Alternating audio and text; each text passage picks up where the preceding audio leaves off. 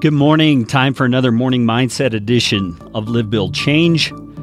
You can find out more about Live, Build, Change at livebuildchange.com. I'm Kerry Green. You could think of me as a fellow entrepreneur, a fellow pilgrim on the journey. Perhaps I was trying to think what to call myself there. You know, I am building a business of my own, just like you are. And maybe you're not building a business. Maybe you are building a family.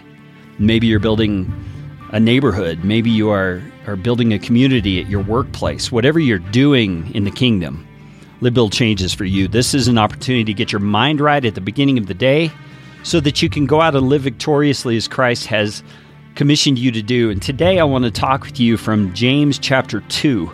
James chapter 2 starts out with a passage that isn't really a fun one to think about initially, because he talks about trials and that we're supposed to count it all joy when we meet trials of various kinds. And I want to read the passage and then show you why this passage is all about your mindset.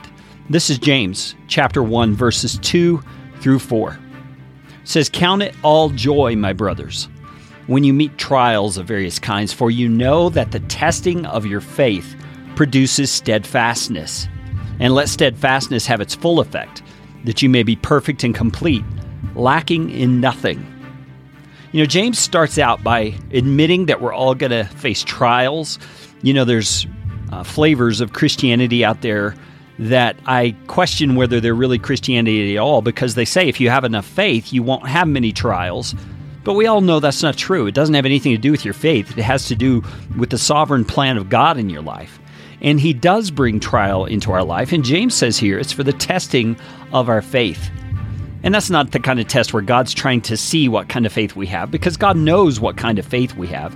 He's testing our faith in the sense of how a smith tests the metal once he gets it forged. He's testing it to make sure it's sharp, that it's strong, that it's not going to break. He's testing it to ensure its future strength. And that's the kind of testing he's talking about here. And we are to count it all joy when we meet those trials. Count it all joy. He's saying consider it to be joy. Think of it as a joyful thing. And he doesn't mean be some Looney Tune guy out there who's saying, praise the Lord, I'm getting persecuted, I'm getting run down. I mean, that's not what he's saying. What he's saying is, you know that a better thing is coming through this. And there's no other way to get it except through this.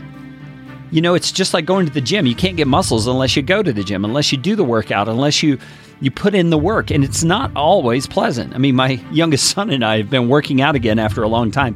And man, today I'm sitting here very sore because that's what it takes. And it's that testing of our faith that produces steadfastness. And steadfastness, when it has its full effect, results in us being perfect and complete, lacking in nothing. And I don't think that's talking about in this life. I think he's talking about the path to eternal life is the path of perseverance. You can't get there any other way.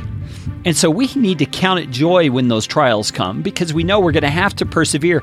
And that is the path that we walk on our way to heaven. It's the path that God has for us. So think about that in terms of what James is really saying to us. He's saying you have to consider it a joy. You have to set your mind in a place that realizes there's something down the road that's worth more than the pain you're experiencing right now. You have to count it joy.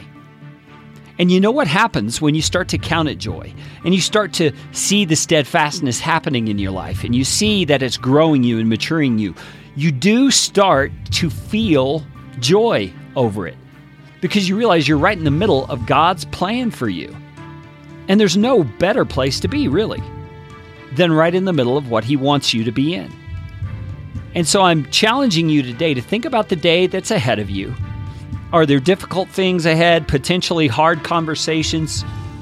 Prepare yourself to count it all joy, no matter how difficult it is, that God is producing steadfastness in you that is leading you to your eternal home.